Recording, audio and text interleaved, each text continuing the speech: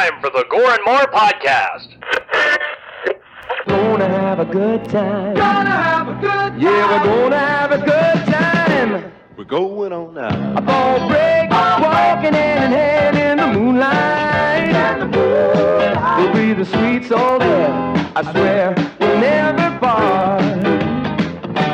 We're going on now. A ball break, running in the sand, feeling alright.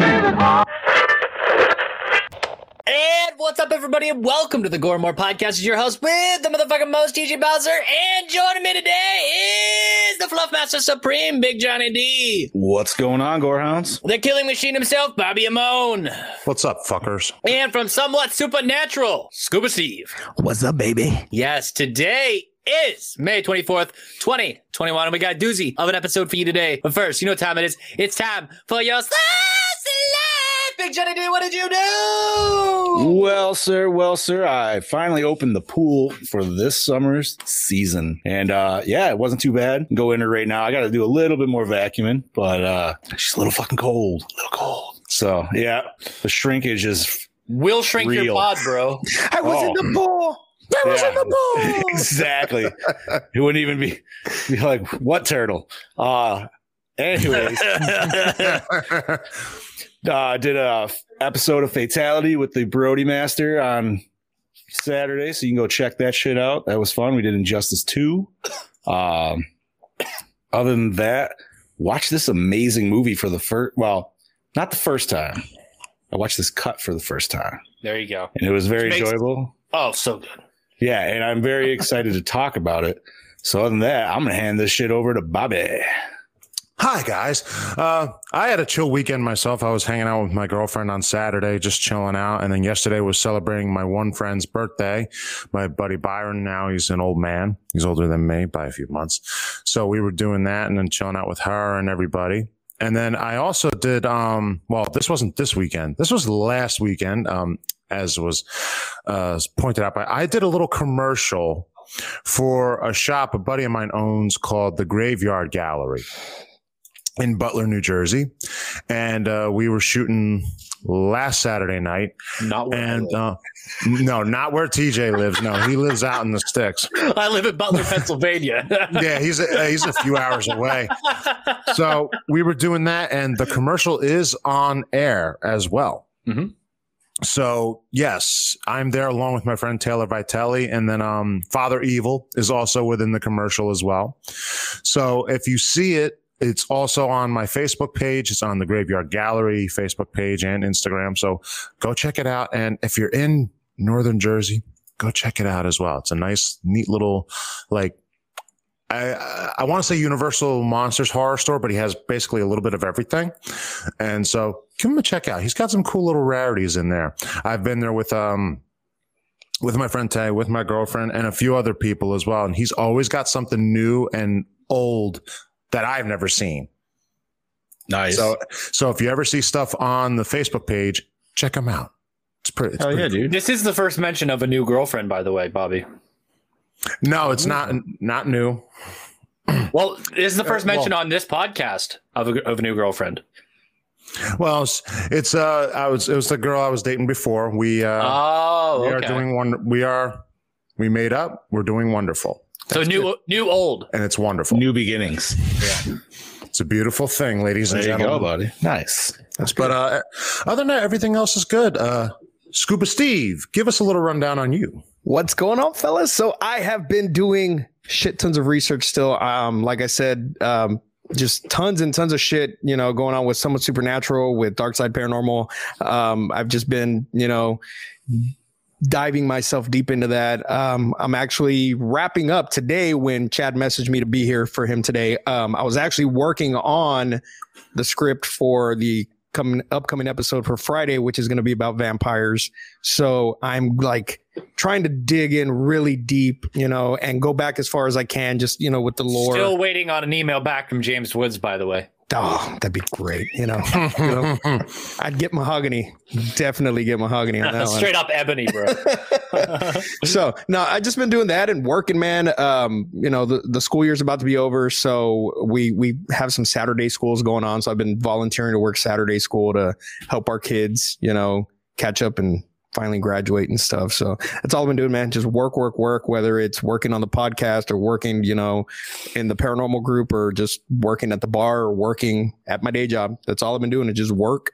I did beat Resident Evil Village. I bought it. I beat Resident Evil Village. Pretty solid game. That's about all that I've done that did not involve work. So that's it with me. What about you, boss man? Well, as I say,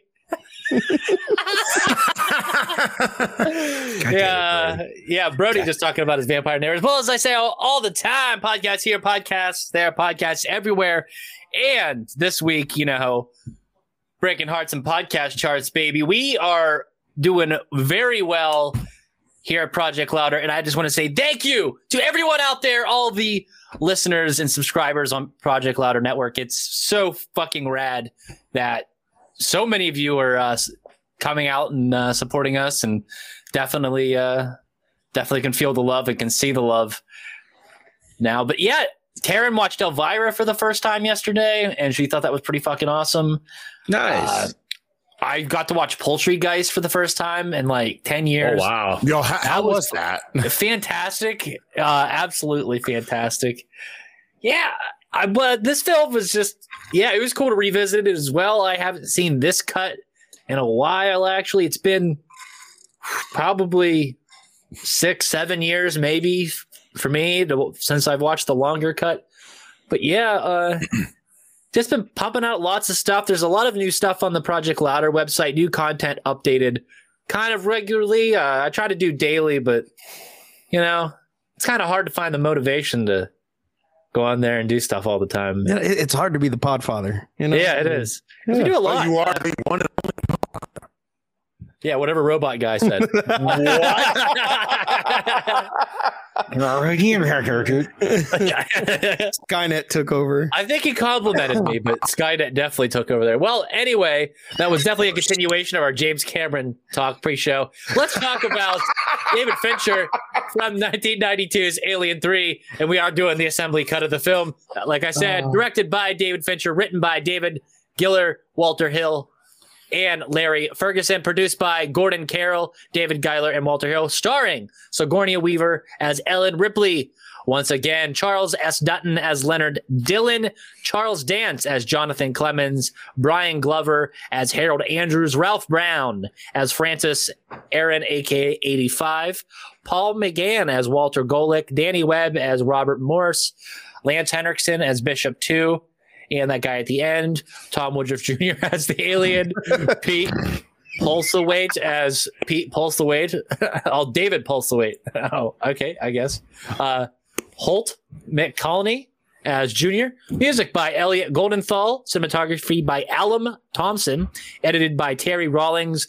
Distributed by 20th Century Fox. Released May 22nd, 1992, runtime of 104 minutes. So it was 114 minutes for that theatrical cut if you want to see something inferior. Budget of $60 million, grossed 159.8. Made some money, honey. Who wants to say the catchphrase? Roll that beautiful bean footage. We'll get two. Was there an alien on board? Yes.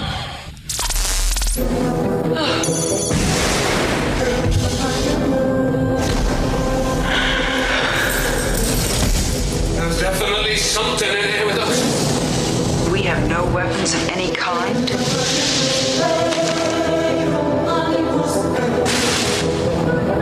Let's start. It's here!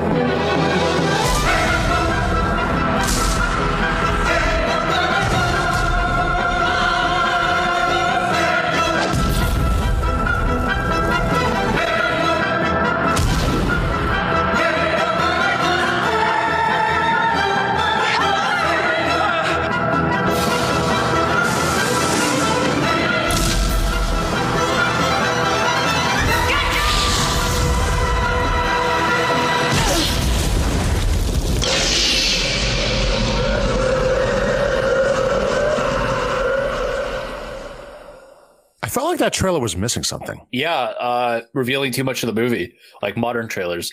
Yeah, through that. Well, look at a point I just made. Anyway, who wants to run this bitch down? I got you. Do it up, So, buddy. after escaping death by the skin of her teeth and aliens, Ellen Ripley crash lands on the weaponless maximum security prison planet Fury 161, a penal labor colony of hardened male criminals. But under everyone, That all only have the YY chromosome, which some say is the one that is specific for serial killers. Continue.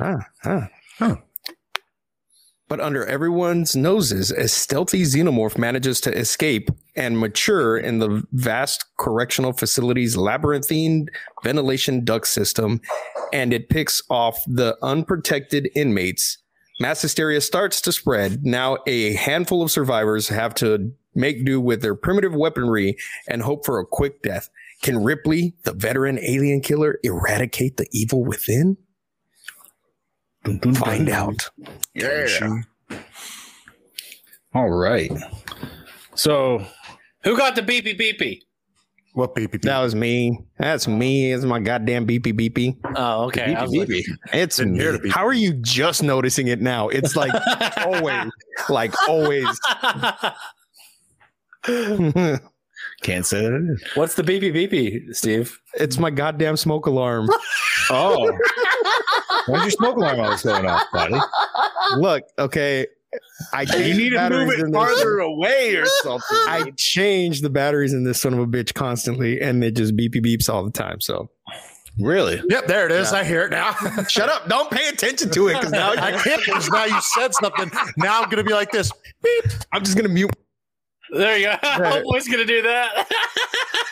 That's fucking hilarious, dude. Holy shit. Well, we are on discussing this bitch, dude. So I'm gonna have to say this is my first time watching the assembly cut, Okay. and it was fucking awesome. Like, Can I we just wish- talk about the bonkers bullshit that we went through to watch this and like some of the stuff that we talked about? yeah, you know what? We shall. Okay, so Chad's not here. Surprise gynecologist appointment, like always. It's you never know when they're gonna pop up. You have to take care of your mangina. I mean, Yeah, you just have to. sometimes it's the Chad. He's got to keep it clean, you know. Anyway, we found out that there is multiple different Blu-rays releases of this, and there's a PAL version, there's the US version, there's single versions. Okay, there's many versions. Now there's a quadrilogy box Yes. set and an anthology box set. Now the PAL version, which Chad has, which is a green box, it's labeled wrong. It was labeled shorter, wasn't it? Yeah, it's labeled the wrong cut. It's actually a copy from the DVD, the PAL DVD release, which featured a cut similar to the assembly cut, but was 10 minutes shorter than the one that we watched. Really? Yeah, so which is why I was like giving everyone a hard time about the runtime, just in case one of you fucks accidentally watched the wrong version of a special cut.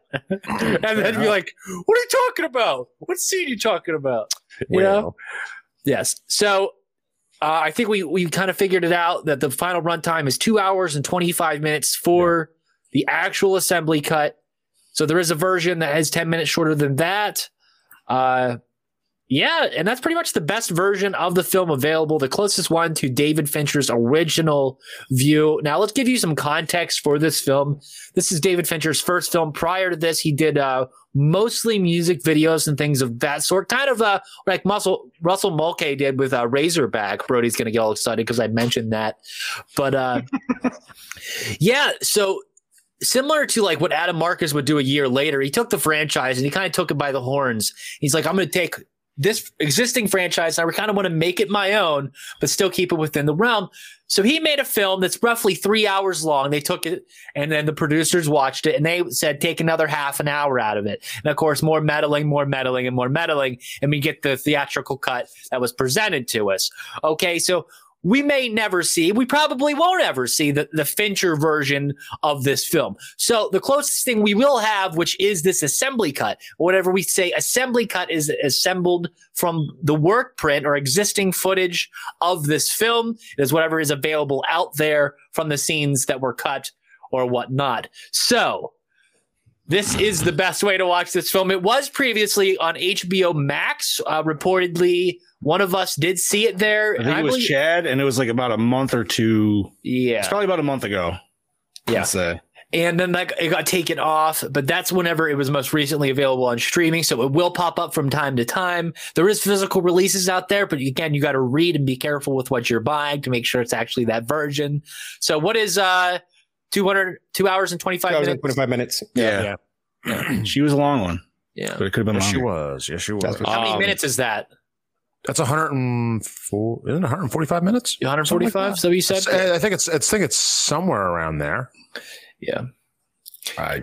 Yeah. So if there's any questions, this is again, we haven't really talked about cuts really since the Dawn of the Dead episode when we talked about the Argento, the extended, and then the US theatrical. So it's always fun to talk about different cuts of the film, and it allows us to talk about almost a completely different film altogether. Because when you watch the theatrical cut and then you watch this version, you get a completely different feel for your setting, for the characters, and it's just an overall better film. So highly recommended.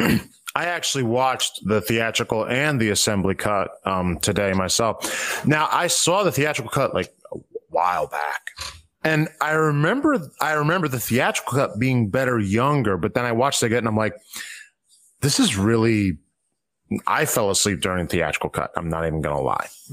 Then I watched the assembly cut and I'm like, this is what we should have gotten in general. And I, like we said, I love cuts of movies. Don't get me wrong, but why is it so many people got to be involved and sometimes fuck it up? Like if it's good, they all think they got a better idea on somebody else's idea. Yeah, and unfortunately, about 99.8% of the time, they're all wrong. And Chad has his infections. Yes, we know it happens. It's life. So there's some stuff I feel like even in the in the theatrical cut that I still didn't mind. Like, I feel like we can talk about it now. Obviously, in the theatrical, there was the dog scene, but which I liked better.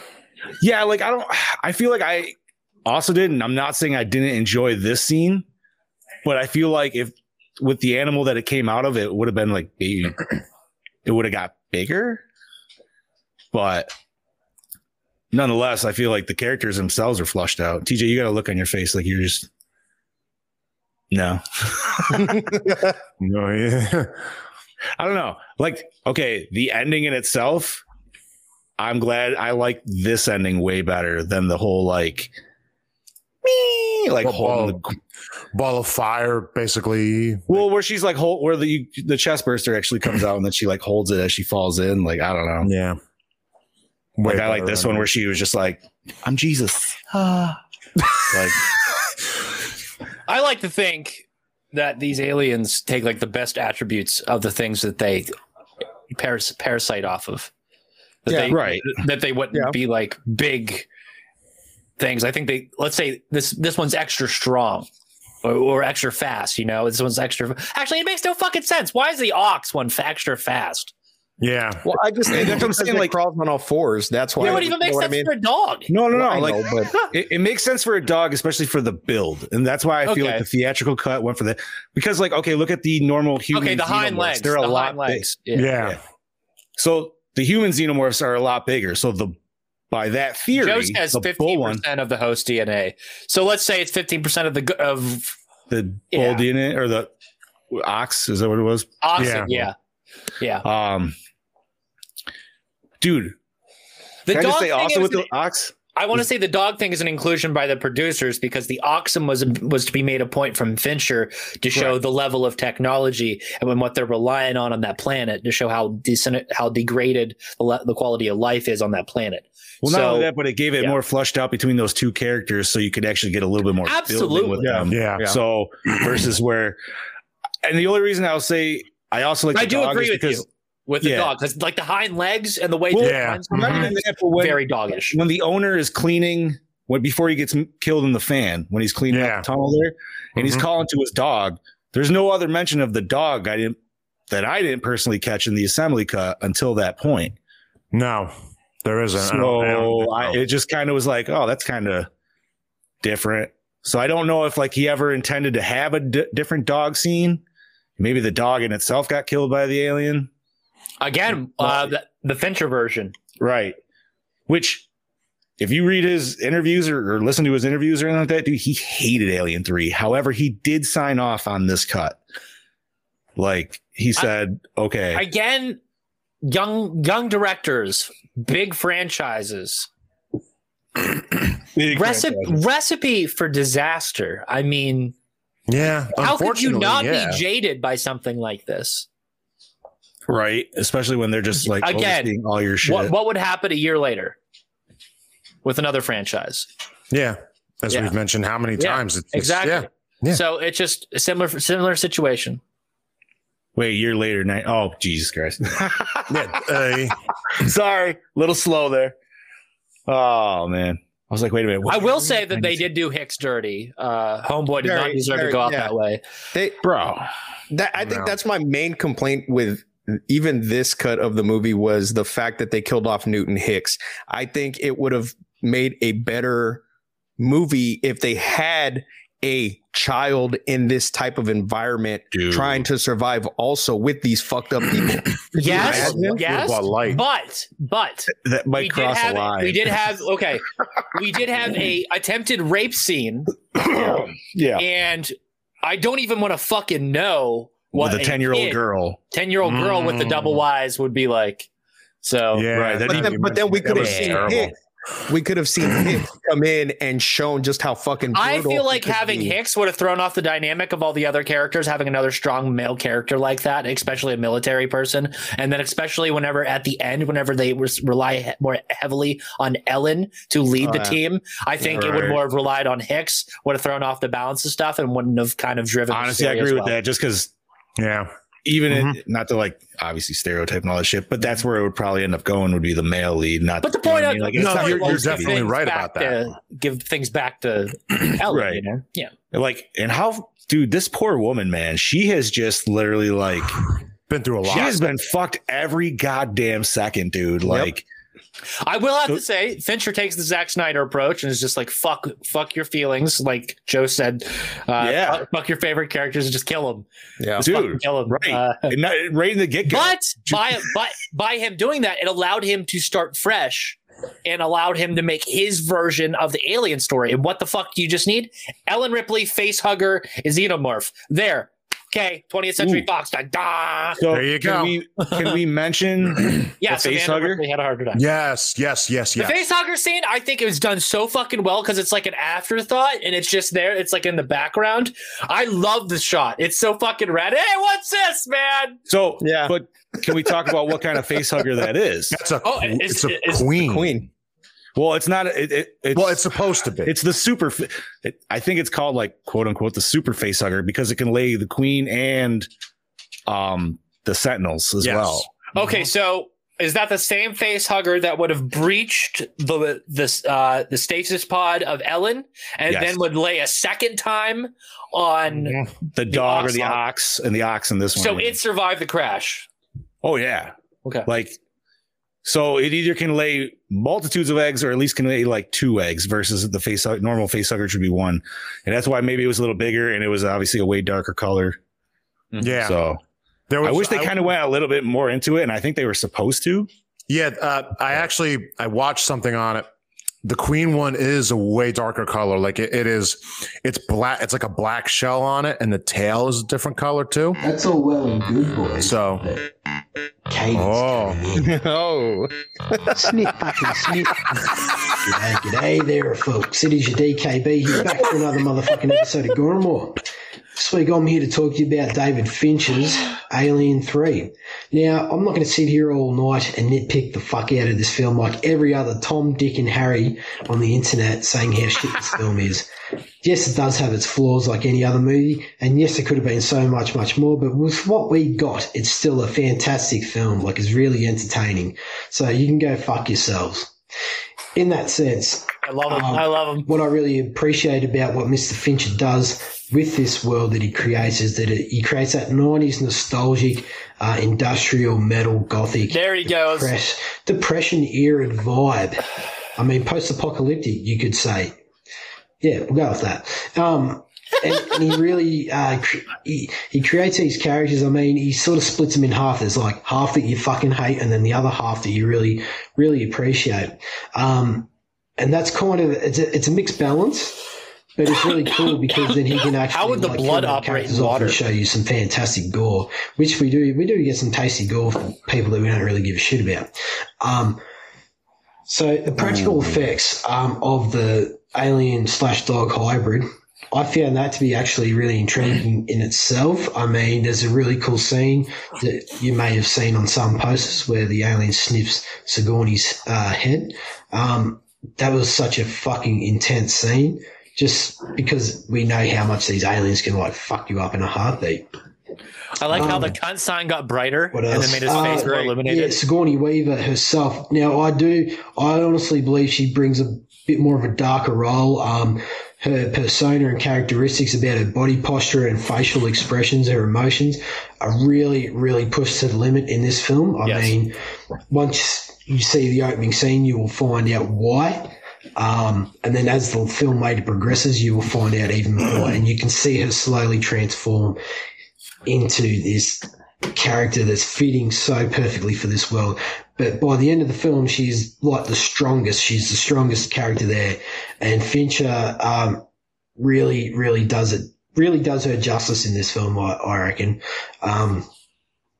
Now, I'm going to have to give this a Goranmore score of I'm going to give it a 3.9. Not quite a 4 because I would have loved to have seen a bit more tasty gore in this. In that sense, I still honestly believe, like I said earlier, it is. Remind me to talk about the gore. If you've not seen it, definitely go check it out. It's definitely not the worst in the franchise, that's for sure. So, in saying that, this is your DKB signing out. Have a great day or evening. And, a great day or night, straight out. And yeah, I will catch you guys next week. Cheers. The greatest sign ever resides in Brody's house. Yes, it does. Fucking and I will say this about that now in theatrical with the dog thing. Of course, that reminds me of The Thing, except it's not an imitation. The dog pretty much is, dead. Although it's dead in The Thing, it looks like a dog. Right. Yeah. Nah, there's no dog scene in the assembly cut, so there's only the ox. So we're reviewing the ox cut. We're talking about the ox, maybe. Which that puppetry in that scene was great. I'm assuming it was stop motion. The initial, how do we want to say it? Explosion of the chest. Yeah, the chest burst. It's different than a burst because it wasn't it was an explode. It was more of like it was cutting itself out, more like a slice. Yeah. It could have been with its tail. I mean, it still had it was definitely bigger than a normal chest burster, that's for sure. Oh yeah, maybe, way bigger. Maybe because it's not a human, it didn't. Or because because if you think of the DNA, you got to think of how animals grow inside faster than what human babies do. You know what I mean? So if you think of the whole DNA aspect of it, then maybe because it's animal DNA like that it would grow to a bigger size faster and, gestate more quickly.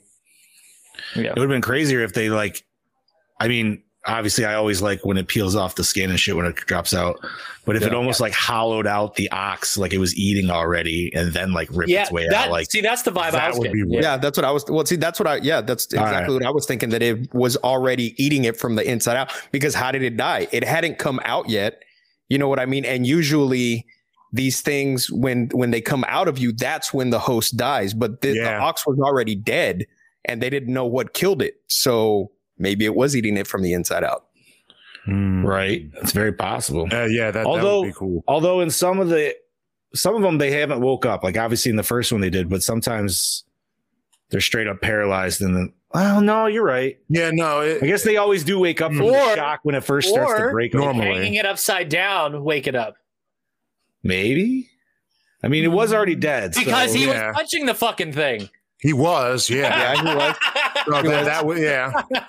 Dude, like can a we just talk about the futuristic- size of the lice on that fucking thing? Oh, dude, the Holy lights shit. were huge. They have a light problem. That's why she had to shave her Okay, head, bro. yeah, I know, but those aren't fucking I lice, could have just dude. picked those out. I could They're have like just the picked size those out. of a mint.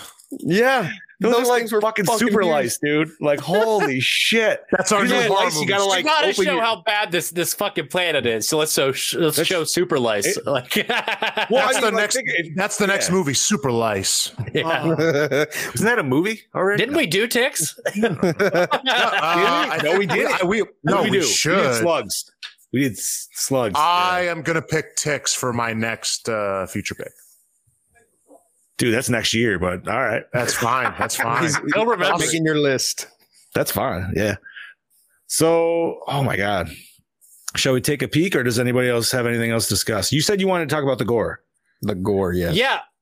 So I want to disagree with Brody a little bit and say that as the gore may have not been plentiful, and yes, I do love my splatter, but I think the gore in this film wasn't intended to be this way, as David Fincher is much too classy for that sort of thing. David Fincher takes a more theatrical and cinematic approach to his gore. And I think the gore that we presented is done in a masterful and artistic way and presented on a screen in a way to create suspense and to really emphasize the impact of the scene you're watching.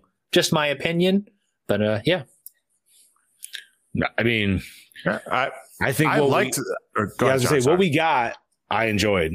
Yeah. You know what I mean? Yeah, It wasn't. it wasn't I horrible. think it's something we brought up in the show in the past. Sometimes the cutaway is more effective than the on-screen.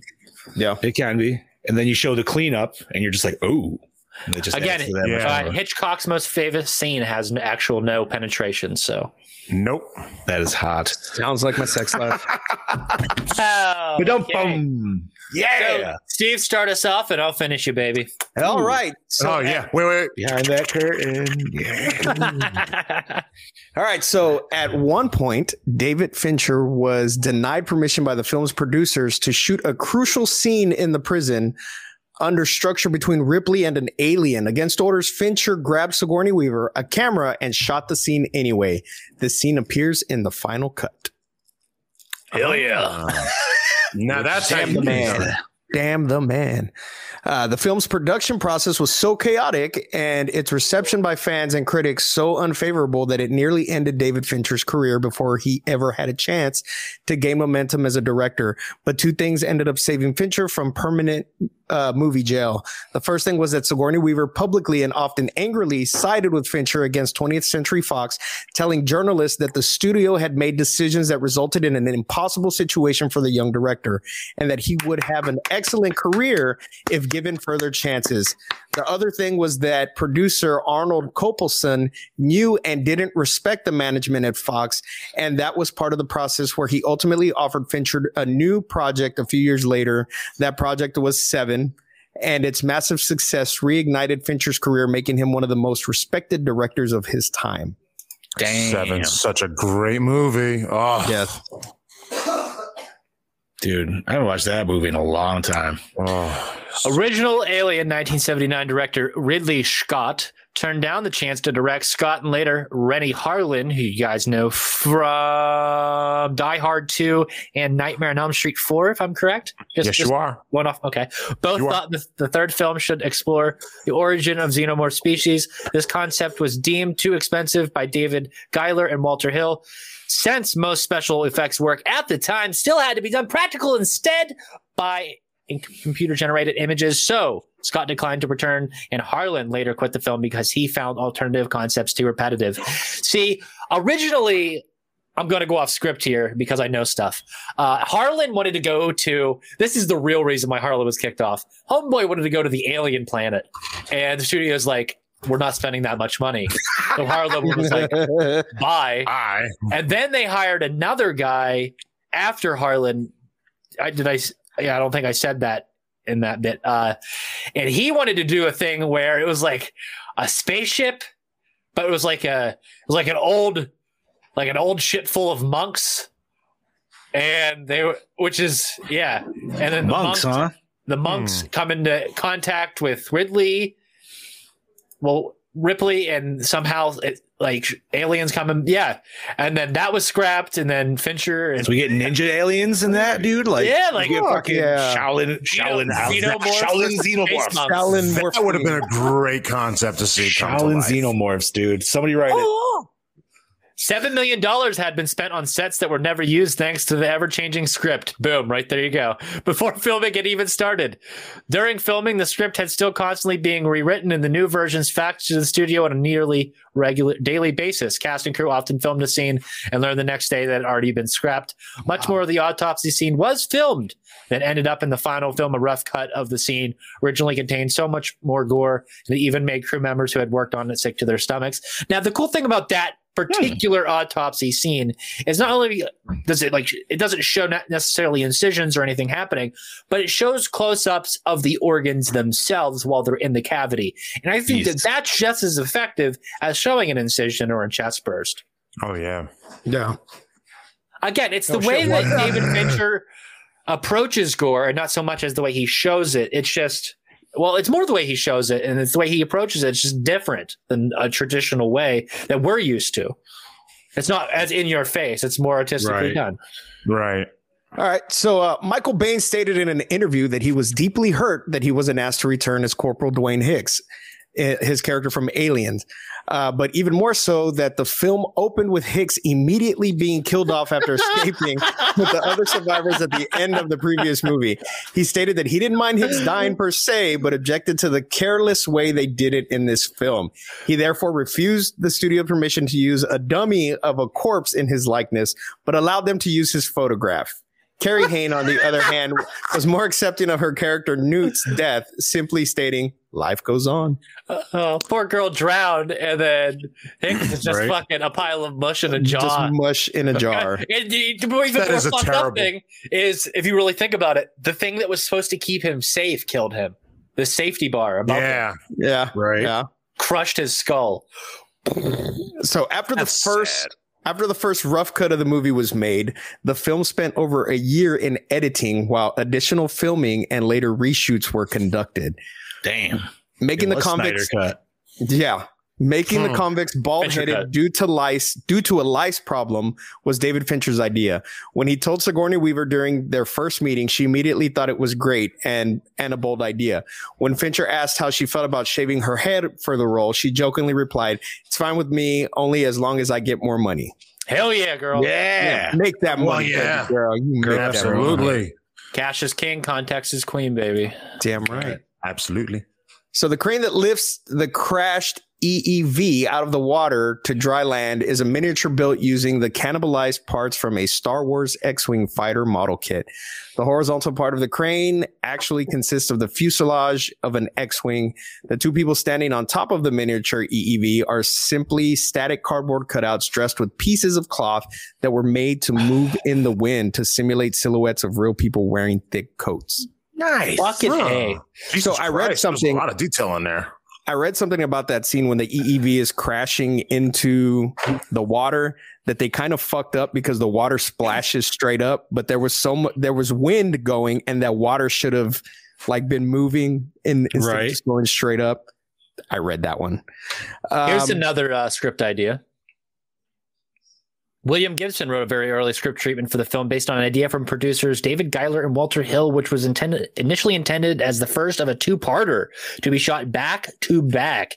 As Sigourney Weaver's involvement was in question, Ripley would spend most of the time in a coma. Yeah, fuck that. The main focus of the story was on Hicks and Bishop, two characters from Aliens, as they are brought to Deep Space Station where somebody cooking food, where scientists have begun experimenting on alien cell samples with devastating consequences. When a dangerous alien-human hybrid gets loose inside the station, Hicks launches the unconscious Ripley in a lifeboat safely into space, setting up the fourth movie. However, he and Bishop leads an evacuation of the station. Many consider this to be a much superior script. However, Giler and Hill had looped for more inventive ideas and wanted another draft. Gibson refused, stating that he didn't want to waste more of his time and had other commitments. Giler and Hill then canceled the second part, focusing on the movie instead. The only carryover from the original script is the barcodes on the back of the convicts' necks, a relative lack of weapons on the station, and the appearance of the company's scientists. The miniature of the coastline seen when the EEV is plummeting towards the planet was given a slickly green hue, which was to suggest that the area was polluted from decades of industrial spilling, an idea left over from an earlier screenplay in which the prison facility had been modified for use as a toxic waste dump, which is why we see a containment room, I guess, huh? Yeah. So at the 15-minute mark, the same dipping bird appears on the warden's desk as was seen in the original Alien 1979. Nice. Oh, I honestly was not paying attention to that, to be honest with you. Steve, talk more about the assembly cut. All right. So the production of the 2003's Alien Quadrilogy DVD box set enabled the makers of the Alien films to create a director's cut of their original movie. Producer Charles de Lauzirika contacted Alien 3 director David Fincher with the offer, but he declined. So De Laurentiis supervised the new cut himself, guided by Fincher's original production notes and shooting scripts that were available. However, he and his team encountered some difficulties with the restoration of the scenes. In one instance, a scene of the infant alien puppet running away from the abattoir still had the puppeteer in the shot, but these could be digitally erased. In many scenes, only the original production sound was available. The dialogue was often of poor quality, as it was recorded on set with considerable background noise. Unfortunately, the team did not have the time and budget for a re-recording of the original dialogue, which would have required the participation of several actors. So the problem was solved by inserting subtitles in places where the dialogue was difficult to hear. For the 2010 Alien Anthology HD Blu-ray box set, the original cast members were brought in for additional dialogue recording, making the soundtrack on par with the original theatrical version. Much like that first Alien movie, Alien 3 had problems with negative reactions of an audience who saw the rough cut of the movie in early test screenings and were horrified from all the scenes of gore and violence. Because of this, and also to avoid NC-17 rating by MPAA, Alien 3 was heavily cut. Some of the graphic scenes that were deleted from the rough cut, which is said to be 3 hours long, included more graphic shots of Newton Hicks' dead bodies, a way more violent version of the scene where the alien bursts out of the dog, longer and more disturbing versions of Newt's autopsy scene, close-ups of melted face of prisoner who gets hit with alien acid, more gore from where he falls into giant fan, more bloody footage of Clemens' desk, and some parts from the final chase and fight between prisoners and the alien. A cast of Meryl Streep's face was used in a 3D model on a monitor showing the scan of the face hugger on Ripley, as a face cast of Sigourney Weaver had not been made at the time. Coincidentally, Streep was one of the final actresses considered for the role of Ripley in Alien before we got that part. Oh, you want me to keep going? I can do this all day. No, keep going, buddy. Sorry, there's some behind the scenes fuckery going on right now. Oh, fuck. Bob's still frozen with that intense look on his face. God damn it. Prior to release of the assembly cut, another version of the film circulated among fans taken from a VHS work print. This version uses elements of both the assembly and theatrical versions, incorporating footage from the first round of reshoots based on statements from David Fincher. He completed his edit prior to his quitting the film, and its features changed instituted by Fincher himself, such as changing the facehugger host to a dog. It's also last known cut of the film that Fincher oversaw, making it the closest to a true director's cut than any other incarnation of the film. As such, fans still pass around the digital copy on the internet. In the film, it is never particularly clear what Boggs, Rains, and Golick are doing when they are attacked by the runner. Although it is suggested they are mapping and measuring an abandoned part of the facility. In the shooting script and novelization, however, it is explained that they are exploring and foraging for overlooked provisions left behind when the facility was shut down. In the longer assembly cut version of the film, Golick can indeed be seen retrieving packs of cigarettes from an old vending machine. Yes. Which never made sense to me before until I saw this cut. And like I said, I have this, and I've never watched it. I've always watched the theatrical version. So I was like, okay. Totally makes sense that they were like, foraging for shit. Mm-hmm. I mean, he was very excited when he found those. Yeah. Well, I'm pretty sure he skipped off, but So during some test screenings, many people had to leave the theater and go to the bathroom due to loud and low frequencies in the sound effects and music. The brown note, the fucking brown note exists. It exists. Make him poop. Eric Red wrote an early rejected screenplay in which hordes of aliens invade a space station colony molded on 20th century rural Kansas. What the fuck? What? At one point, 50 aliens. What the fuck? At one point, 50 aliens fused together to form one big amorphous creature that tears through the station. Whoa. Whoa, yeah, Critters. it's critters. You're talking about critters. It's fucking critters. What the fuck? And it causes it to become a biomechanical fusion of alien DNA, human flesh, steel girders, and plate. Akira. Yeah. You know, I kind of want to see this it's version now. Eber. Like, I kind of want to see that. This sounds like it's so bad. It would Right? be Like, fun. yeah. So while unused Alien 3 screenplays by William Gibson and Vincent Ward have gained significant cult following over the years, Red's version has been widely ridiculed for its B horror movie tone, copious amounts of gore, and even a graphic, gratuitous sex scene. Sigourney Weaver called it a real disaster, absolutely dreadful, and Red himself disowned it as a piece of junk that he wrote after 5 weeks of intense hysterical story conferences with the studio, who just wanted to rush a sequel in production. He also blamed producers Walter Hill and David Giller for giving him no story or treatment or any real plan for this picture and hampering his efforts by not wanting Sigourney Weaver to return. I like how it was a hysterical thing with the studio. Like, really? So I'm going to skip to the last two things. An advanced type of the face hugger, one that impregnates Ripley, was with a queen embryo, was designed and built with a darker protective plating as well as webs between its digits. It was probably based on an unused design by H.R. Geiger himself for, and I quote, Joe Gallo, you'll like this, aquatic face hugger that was supposed to swim ashore after the EEV crash. The creature was cut from the theatrical version, but it does make a brief appearance in the assembly cut in the scene where the two inmates are discussing the dead ox. Morse is the only one of the convicts to live at the end of the film and is taken away by the company's soldiers. Now, this is the connection to Alien Resurrection. It's a small one, but you guys will see it. Although his fate in the movies is left open, according to the guidebook Alien Yutani report, Morris was transferred to a different prison where he was specifically forbidden to talk about the alien. Plagued by nightmares, he renounced his faith and started writing an account called Space Beast, which was published into a book 4 years later. Banned by the company, several versions of his book still circulated throughout the centuries. And according to the novelization of Alien Resurrection, the Winona Ryder character learned about Ripley and the company and the aliens through that book. Whoa. Okay. And Morse eventually died in his 60s, 25 years after his book was Some published. deep ass lore right there. Holy shit. Yeah. Deep. So that's cool, though. More than deep. Yeah, There's some it's like a backwards ass connection to Resurrection. Yeah, literally. Oh my God. Hot damn. But yeah, let's Now I want to actually watch Resurrection. let's talk That's about like- it, guys. Let's talk about it. John, you have any questions, really? Dude, honestly, I kind of don't. Like, I guess, like, well, Gallo kind of brought up the aquatic sea creatures, but I mean, this was supposed to end the trilogy, as we all know. Like, could you see this ending any other way than what it was given to us, like in this cut, obviously? Or, That's a good way. If the CGI was better, this would be good. oh, yeah, absolutely. I think that's the only thing. That's the only downfall to this version of the film is the CGI. Yeah.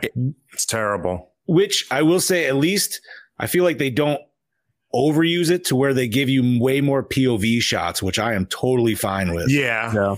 I know if maybe some might not like it, but it just makes me want to play AVP Gold. You know what they should do?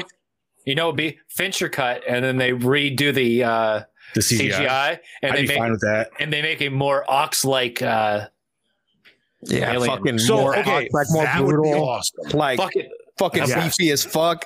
Okay, quick side note. Did you guys ever like have the old Aliens toys? Yes, Like back in No. the do you They have a rhino one. that's Yeah. what I was gonna bring you up. Like they have the Rhino one, so like it would That'd be cool as fuck, and that would explain dude. running.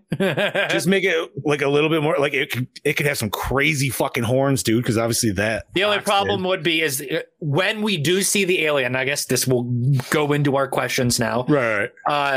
the close-ups and the practical effects we do get are absolutely phenomenal. And if I'm correct, this is a Tom Woodruff Jr. Yes, it is. Type thing. Yeah. I mean, the only reason we got CGI is because they went with a whole different style of alien. Like if they went with the human xenomorphs, we could have. Looks fantastic. I like the design of the alien in this one. It looks great. Just if that CGI was so much better, it would have. I mean, we're talking 92. So this is I mean, for the time, it was, not horrible. It wasn't the horrible. Didn't we have this discussion? Terminator 2 Jurassic Park came out the next year. It did. Terminator 2 was the year before. No excuse. True that. Money. Again, comparing Terminator 2 CGI to Jurassic Park is still pretty. Those dinosaurs still look great today. I mean, maybe Spielberg had some shit going on with the devil. Maybe. You know what I mean? Those dinosaurs are fucking real, okay? Right? They are. They are real. He really made dinosaurs for that movie. They shot them all at. There's no other way to explain it. Holding up this long. There's no way. Goldblum just won't talk about it, but he was like, that scene was the worst scene ever. He has nightmares about it every night. Now, you can't blame budget on the CGI. No, not at all. Nope. Not this at motherfucker all. had everything. Yep. Yeah. It's a shame. It's a shame in that little aspect, yes, but overall, still decent. But I wish we got more puppetry, but I get that they wanted to show that it was fast. You know what I mean? Like, but they could have done that. They could have done that without CGI. You know how? I mean, they gave us a bunch of shots of it looking around and stuff without actually seeing it. Would have been very difficult to show a puppet running. I mean, you would end up getting with like Evil Dead 2 hand going across the floor would kind of look like. And that was like a stop motion animation kind of type. Well, it was it was stop time. motion in the axe explode, like when it was going down the hall. Yeah, but then there was a board like lifted, so someone. Oh, you're talking for Evil Dead. Yeah. I don't know. It's once again, I think it kind of went with the what you said on Event Horizon. Sometimes the CGI also goes with it. You know what I mean? Like I would like to see it cleaned up if you can do it, but who knows? Maybe Disney will do it. Maybe. God damn it, Disney! Not enough love for this film. So, guys, for Matt, I watched a Blu-ray. I also watched Blu-ray courtesy of Mr. Joe Gallo because I fucked up my order when I went to go order it. Ooh. I thought I ordered it, never hit complete order. And I was like, that Predator set, don't order it. It's complete shit. I'm not going to, because also Mr. Gallo just dumped all his Predator Blu-rays on me because he's like, I got the 4K ones here. Yeah, I was like, exactly. I was going to say, get the 4K ones. Buy them individually or get the 4K ones. That Blu-ray box set just falls apart. The packaging itself is poo. But he had the older Blu-ray collection. What the hell is it? The one before the red pack? It was the green one. No, I'm talking about the Alien. He had that green one that Scoob's got with the book, like the book style. Dude, that shit's money. Mm-hmm. I'm sad I never picked that up. Is that the thicker one? Yeah. Yes. Okay. It's got that thickness. It's down with the thickness, baby. Thick. Bobby, how'd you watch it? I watched the theatrical on demand. They had that one, and then I bought it on Prime, the assembly cut. The digital version? Yeah. What was that, like 15? $15. Yeah, that's what I did too. Since it was very last notice for me, I couldn't rush home to pick up my copy. Hey, Steve, thanks for stopping in, man. I really appreciate it. Yeah, we do very much. Yes. So yeah, I did. I paid the $15 and watched it. While I was nice that some of the upper echelon of Project Louder graces us with their presence sometimes. You know. Wait. Yeah, thanks, Steve. I'm just saying, not all of us have the #1 rated show on the network, you know. I don't know what you're talking about. Shut up. You shut your whore mouth right now. Oh, we are in the presence of the Lord. Sorry. Yeah. Oh, shit. Where we at, gentlemen? Continuing. Douche of the movie, Warden. Oh, yeah. Yeah. Hands down. There's no disputing that one. At all. Fucking A. Favorite kill.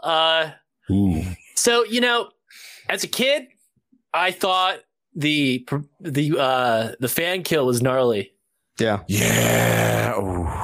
Only because, you know, I don't know why. I just thought it was really cool. because there's a lot of meat just thrown everywhere. Yeah. Well, I love that because it's literally shot. You see the fan, you watch him go. The next thing you see the fan and just, it's like, oh, that's a lot. Oh, that shows that's a lot. Yeah, it shows money. As an adult who has a much more profound love for film, I think the double murder of those dudes where he gets the blood spit on him is just fantastic.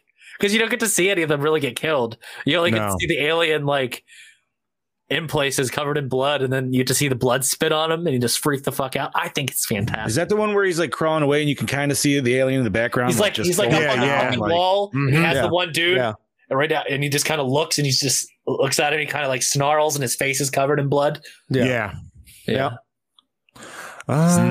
Too cool. This is a tough one. Yeah.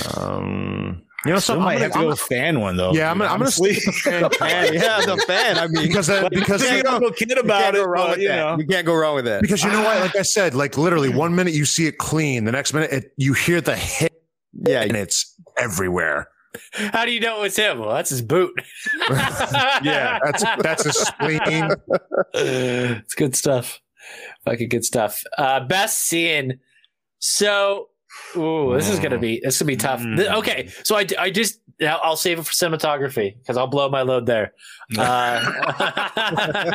that full sizz. Oh yeah, catching it for days. Best scene. So what do you got? Okay, what scene allowed you guys just full completion? Scoobs, you go away, Scoop. You take it. Man, I mean, my favorite scene, and just because it's just the way that it just ended the series, or it was supposed to, was when Ripley just did that dive off that rafter. Okay. I mean, it's just beautiful. You know what I mean? Like, it's just like, if this would have been the last Alien movie, I'd have been okay with that. You know what I mean? With this version of the film, not the theatrical bullshit version, but this version. You know what I mean? Correct. So for me, that's my favorite scene. I'm gonna have to say go ahead, Bobby. I was gonna say, I guess it's a brief, so it's not like a whole scene. Her confrontation face with the alien, because in that moment, if this is the end, thinking before resurrection, like to me that right there was like the ultimate, like you're really seeing death in your face that close, knowing it's basically coming. So I that's my favorite scene. From an editing and filmmaking standpoint, my favorite scene would have to be whenever Ellen finds out that there is an alien. She can confirm that there's an alien there. She comes face to face with it. And then the scene is cut between the cafeteria full of men and her running towards them and them kind of talking and stuff. And it just cut in ever so way that by the time she reaches her, there's a build up and a suspense built up and a sense of urgency within the editing and the way it was filmed, that when she reaches it, and then that the warden gets grabbed by the xenomorph and pulled up. It's just an effective scene.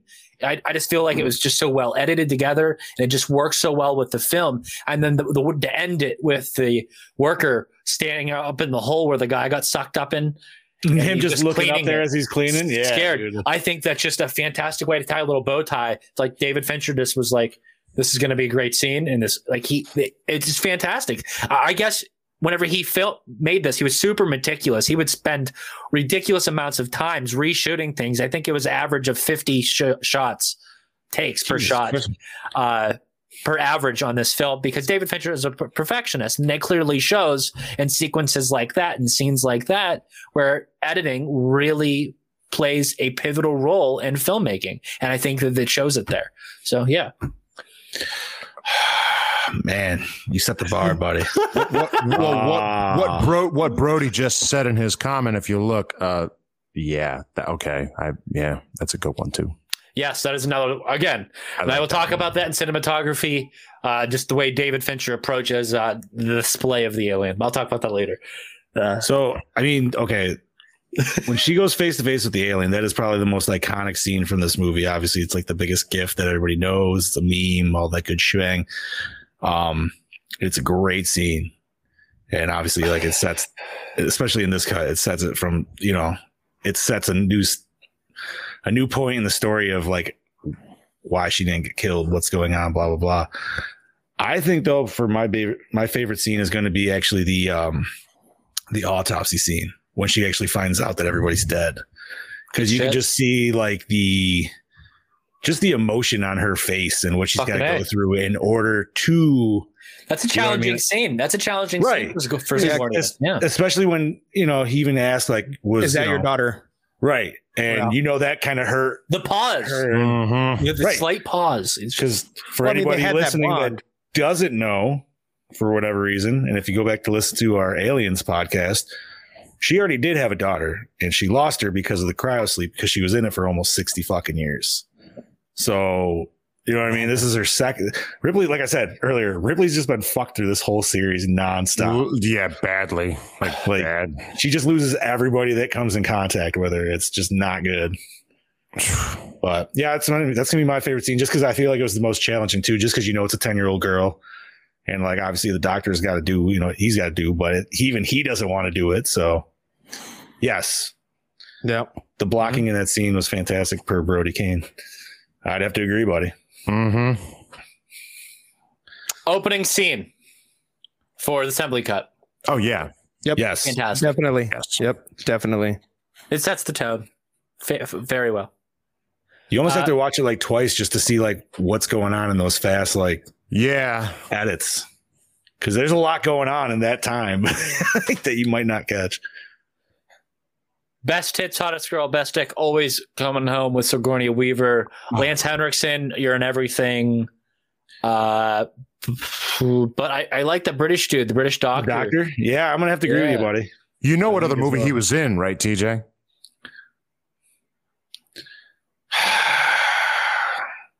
I feel like I do. They just released it on 4K. What movie is it? Wait, Last Action Hero? Yeah. Yeah. He's Benedict. See, I don't see him. He doesn't have the. I know. Yeah. Weird there. But yeah, Sigourney and definitely, I would agree with him. Yeah, I'll take. Although Lance is my guy, but I'll give it to the doctor in this one. It was the accent, dude. Is that a queen? It is a queen. Yes, it's not the cool red one that makes sounds though. That came out after the fact. Does our Chad, the Chad, have one? I believe so. I believe he bought one for his kids too. Okay. Hell yeah. That's gonna be a shirt. It's just gonna say the Chad. When I get a soundboard, I'm gonna get Tom Green saying the Chad. So whenever I introduce him, it's the Chad. It's the Chad. Oh, hey, Chad's a big hit down under. What are you talking about? I've heard. Score. Man. Wait, is it Scuba? Best hit? Yes. House girl? Oh, Sigourney Weaver. Come on, man. Okay. I mean, Sigourney Weaver. And then, of course, you guys know, Charles Dance, or, what was his name? Charles Dance from Last Action Hero. I know him from The Golden Child. So. Oh, shit. I forgot he was in that. None of us are as ultrally eclectic as you. Yeah, that's true. Movie. But yeah. In our film. There we go. That's a good way to put it. Best. So, yes. Oh my score. God. That indica is really setting in.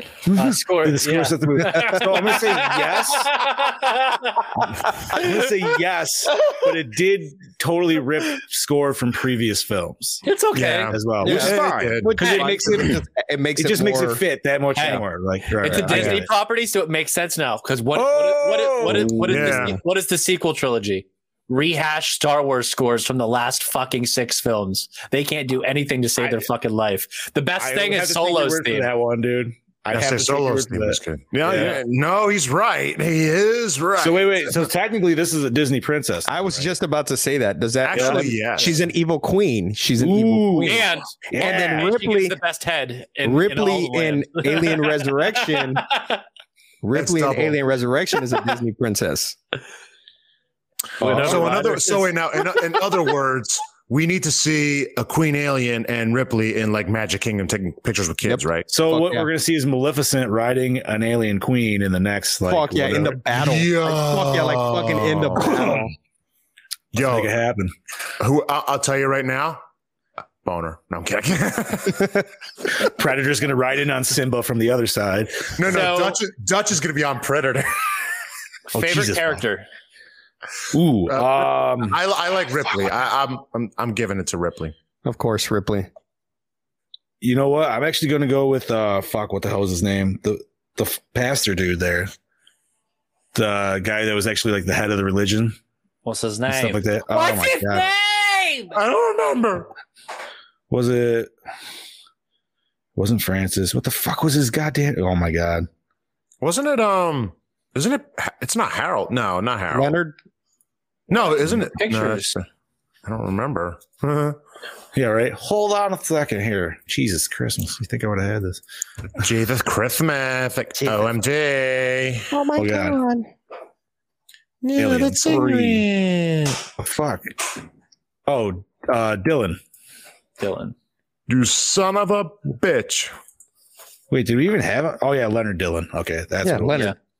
All right. Leonard. I Let am me go with gonna him, just go 'cause he- with why?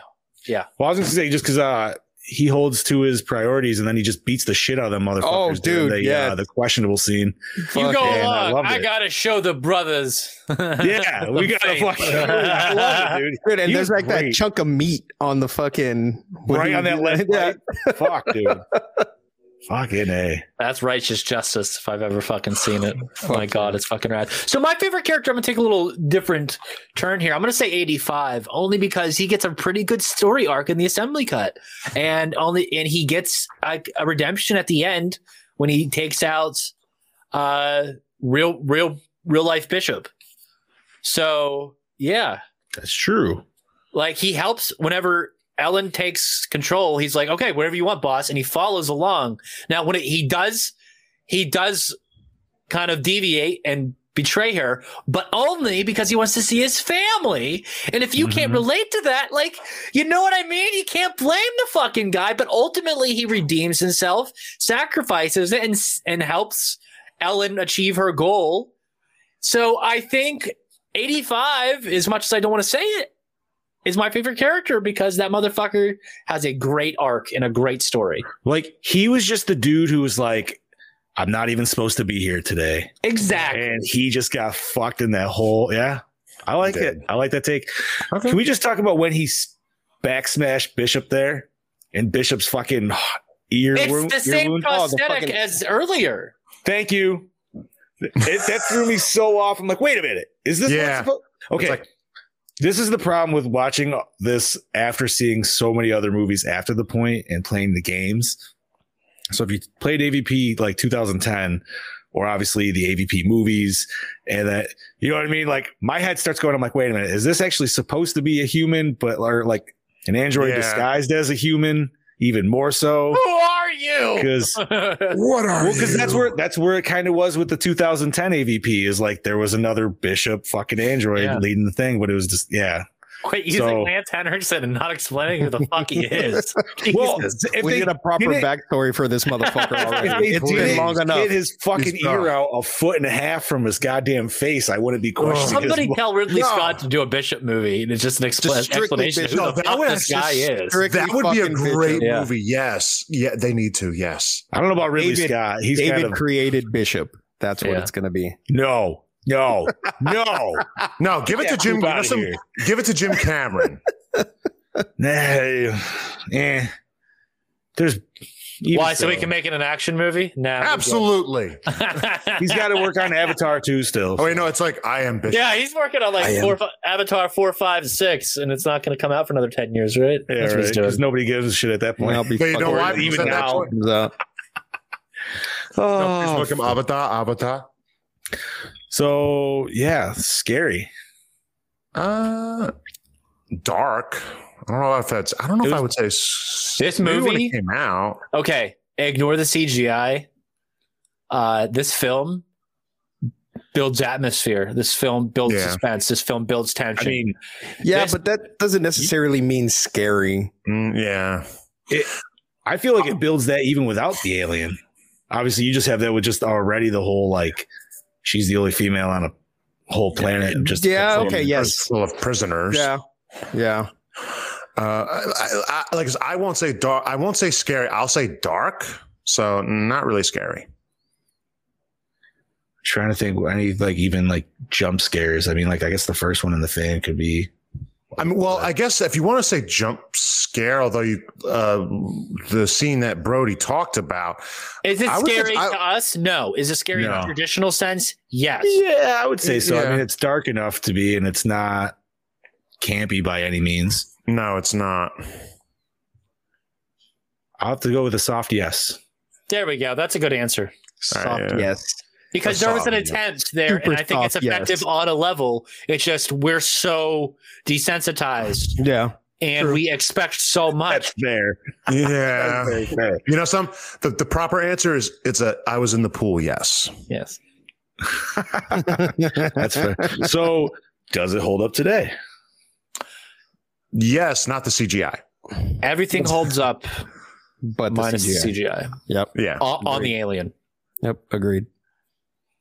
Acting is fantastic. I don't see a real problem with any of them. I do like the inclusion of a heavy British cast. I think that's really fucking cool. And I'm glad in the assembly cut you get a lot more fleshing out of all their characters versus just so you get to appreciate that acting even more. Yeah, right. Mm-hmm. Whereas in the theatrical, I know you're just there's a bunch of bald dudes running around. I don't know who the fuck is who. Yeah, it didn't make any sense. In the assembly cut, you got everybody. And I like that you got development. All right. Oh man, we are on the big boy question. Oh, TJ's getting ready for this. It died. It fucking died. You need to charge that shit, son. Damn. Where's the extra battery? Where's the backup? Oh man. Yeah, there it is. There you go. Always gotta have a backup. Oh, that's a little guy. Very nice.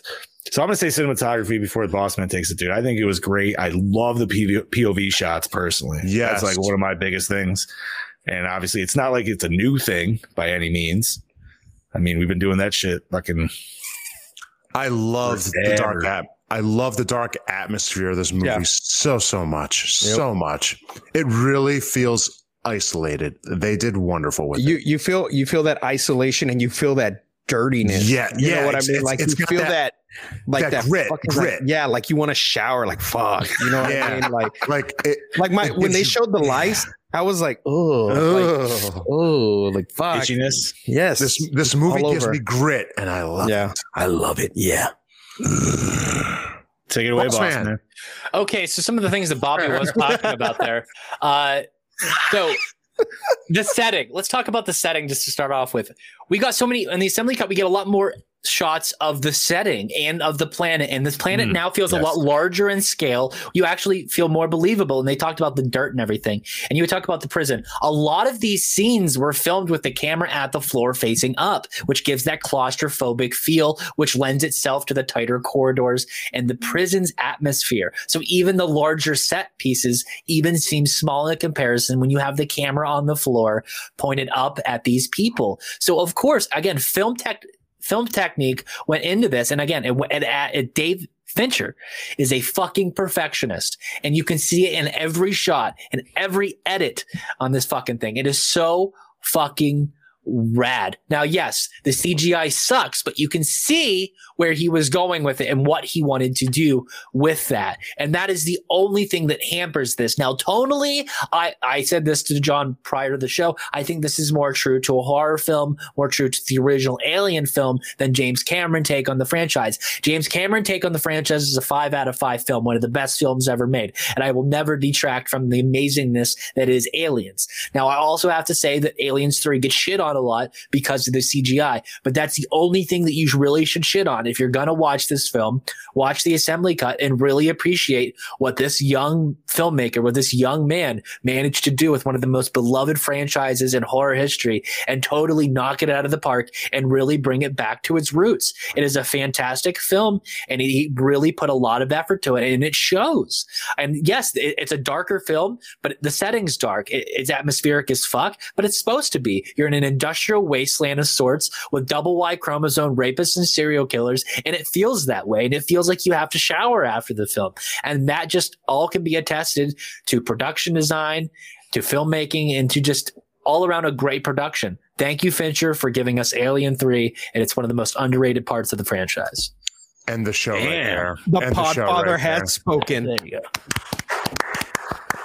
Very nice. That's there. it. Show's over. That's it. Show's over. I ain't got shit to say. We didn't even rate this bitch yet. Yes. Premise. Yeah. Loved it. Oh yeah. Loved it. Loved it. I think this was the perfect end actually to the series at the time. At the time. That's what like at the time. Okay. View this as Return of the Jedi.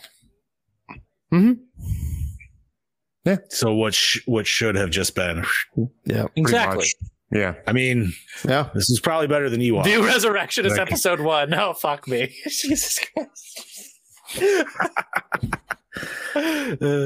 No, premise was great, man. Yeah. Like you said, it definitely does make a return to its roots with the horror element and just almost the alone feeling. And she's not alone, but she is because she's the only woman. She's the only in this woman. Because situation. they themselves are isolated. You know what I mean? Yeah. It's different when you don't have guns. It's just different, you know? Yeah, and they have no idea what's coming. She does. And she's the only one who does. So yeah, fuck yeah.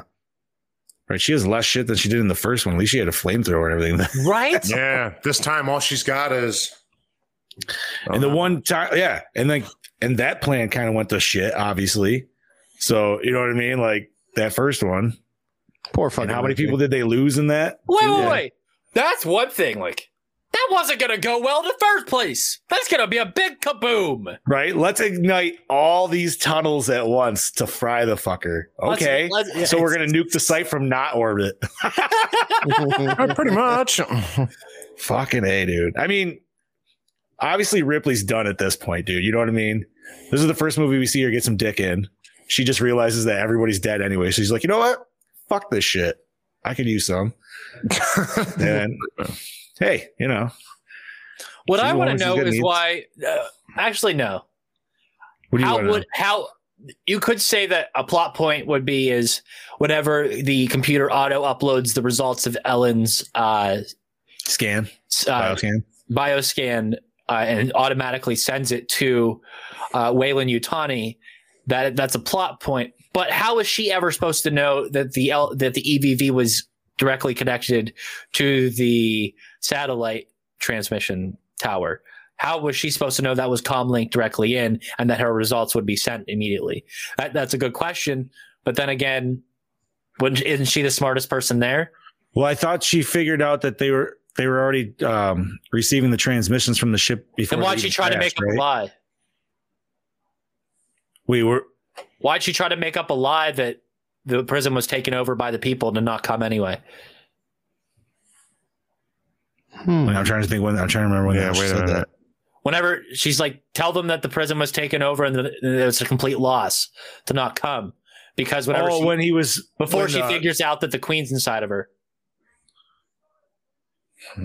Because she wants to destroy herself and she doesn't want Wayland Yutani to know, but she turns around and she leaves, and then 85 goes back in and sits down, and then he gets a message from the company that they got the bioscan and that they're coming. See, I figured, and that they're coming quicker because they got the bioscan. But I mean, they already said they were coming pretty fast though because they knew it was her. But she thought it was going to be. But she thought it was going to be 2 to 3 days. It was said prior to that, and then that got moved to 2 hours. So she was going to kill herself. She thought she had 2 to 3 days to deal with this alien, then deal with herself, not 2 hours. Right. So they expedited the process that she thought she had time to play with. So she was going to die no matter what. But did they already know about the facehugger attacking her in the sleep pod? No, you don't think they know? They came for the xenomorph that was trapped in the that they Containment bay. explained that. Yeah, okay. Oh, you're right, because that's when she hopped Yes. out and she started typing, and she said it was a Xeno. Okay, yeah. And I think she said something along the lines of that the prisoners have control now to tell them not to come. And they said to don't do that, that they'll come anyway because of the xenomorph. Yeah, so.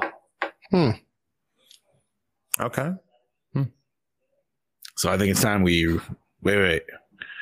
Recycle, We're on our double rewind, R's, right? Yeah. Yep. Yeah. Yeah. Or I'm gonna rewind it, dude. Yeah, I rewind would for days. rewind. Rewind. Yep. Yeah.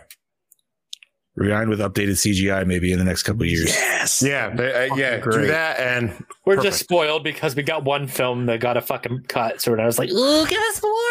Can we get a 3-hour Listen, cut of this if film? anybody's got the money to fucking do it, it's Disney. Disney, yeah, fucking So- just do everything. Fucking Just Disney. fucking redo Now. everything. Hey, Will they two do things. it? Give us the good version of Halloween 5 that's out there, and then give us Prom Night 2 on HD. Okay. Fuck yes. Okay. All right. I'm cool with that. Yeah. You're gonna rate this motherfucker. So Bobby, let's start her off. I'm actually going to stick with Brody on this. I'll give it a 3.9. Not quite a 4, but if we got this as the actual release with, again, good CGI, 4. But I'm going to go 3.9. Steve. I give it a 3.9 as well. It's a good solid flick. Like no other issues other than the CGI. 3.75 for me. Johnny boy. I'm just gonna go with an even 4 one. Gormore score of 3.9. There you go. I think that's very fair for this. Very. Yeah. Yep. Aliens 2. Well, Aliens got 5. 5. We got that at 5. Yeah. Alien Alien and 1. Aliens got Yes. 5 Yeah. and 5. Both of them. The original Yeah. films. Yeah. I think the only perfect 5s are Lost Boys, Alien, Aliens, and The Crow. We did Yeah. The Shining as a perfect 5 as well. Yes, we did. Did we? We did. Yes, we did. Oh, okay. We got pretty in depth with that too. Yeah, that Plus was. it was- Yeah. Plus, it was Chad's first time, so you know. Fair enough. All right. So That let's would see, explain what the we got infection. Next episode. next week. Before you tap it.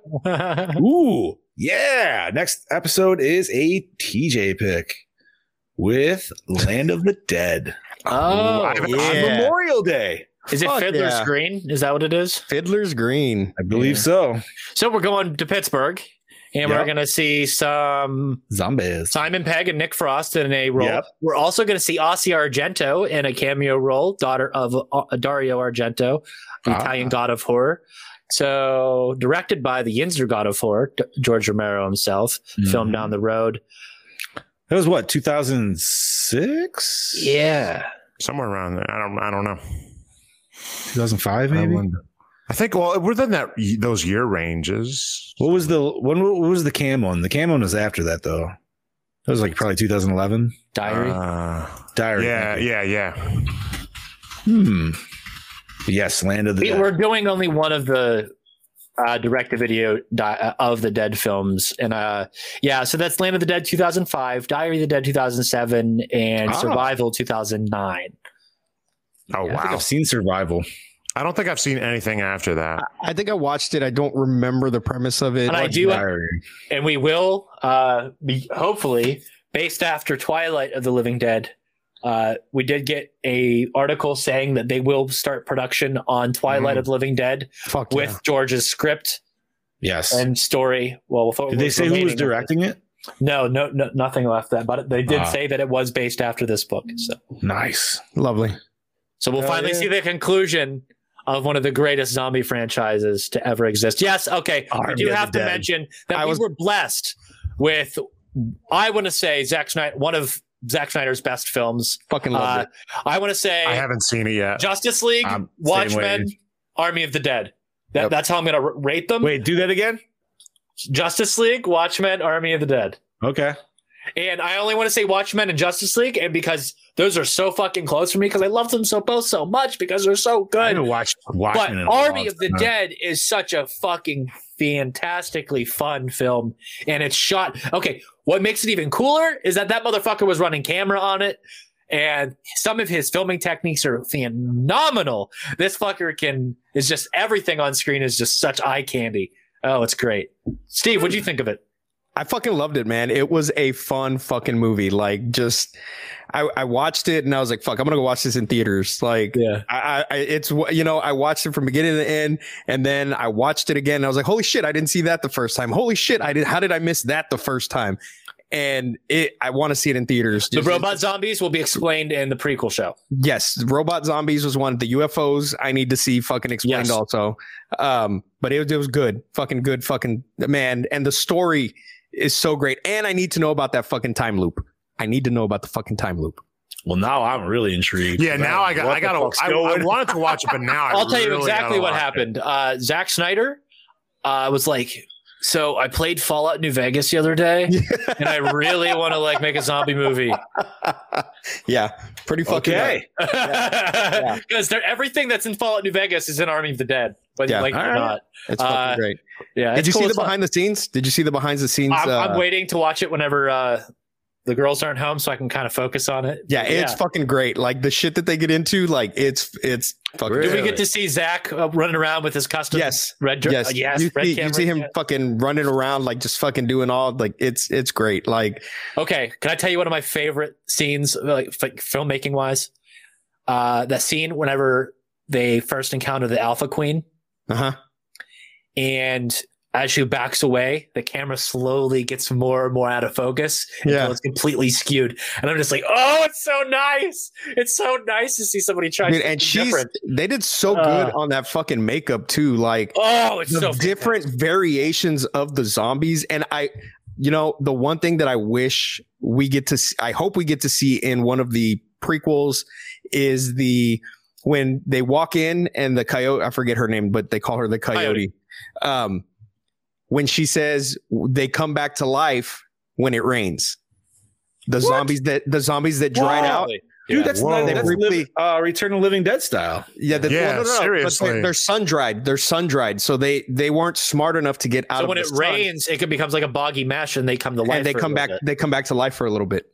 Like it. No, I know, but that's awesome. Yeah, and it's only like it just reminds me of Return, just because of the way. Yeah. And I love, like I said, the makeup. You just see the different variations. He does something which kind of redeems himself in my eyes.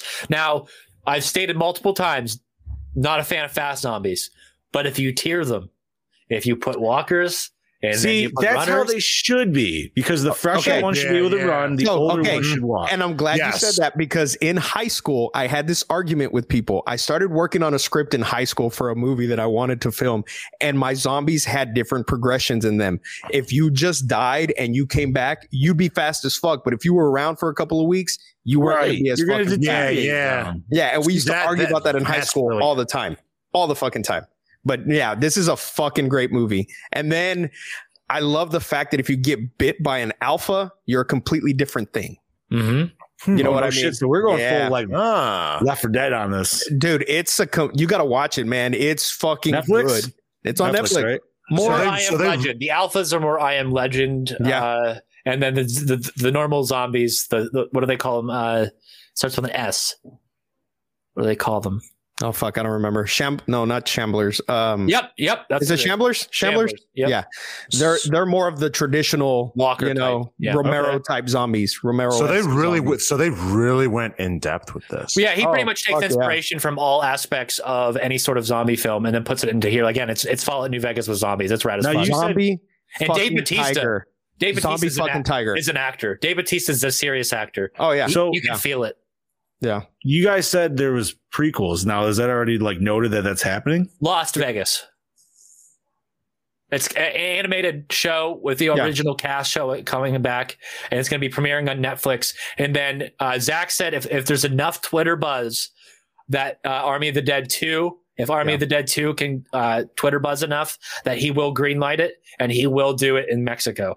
So it will be shit. Which would be okay. Great. Oh, because that ending, I was like, oh, you son of a bitch. You know, I was thinking to myself, like, how does he survive a nuclear apocalypse? Unless he's infected, then he can just walk right out of there if the motherfucker's sick. Well, see, and I was thinking that too. I was like, okay, he was in the safe, but Fallout. What the fuck? Yeah, and that was my first inclination. I was like, what the fuck? Like, no, there was no way he'd just be able to just fucking walk through without getting sick. And then I was like, no, God damn it, no. But yes, like it's good, guys. It's good. We didn't even give away anything. You're still gonna watch it and be like, fuck yeah. I'm fine with that. I think I'm gonna have to watch it this week and then just come back like we need to talk.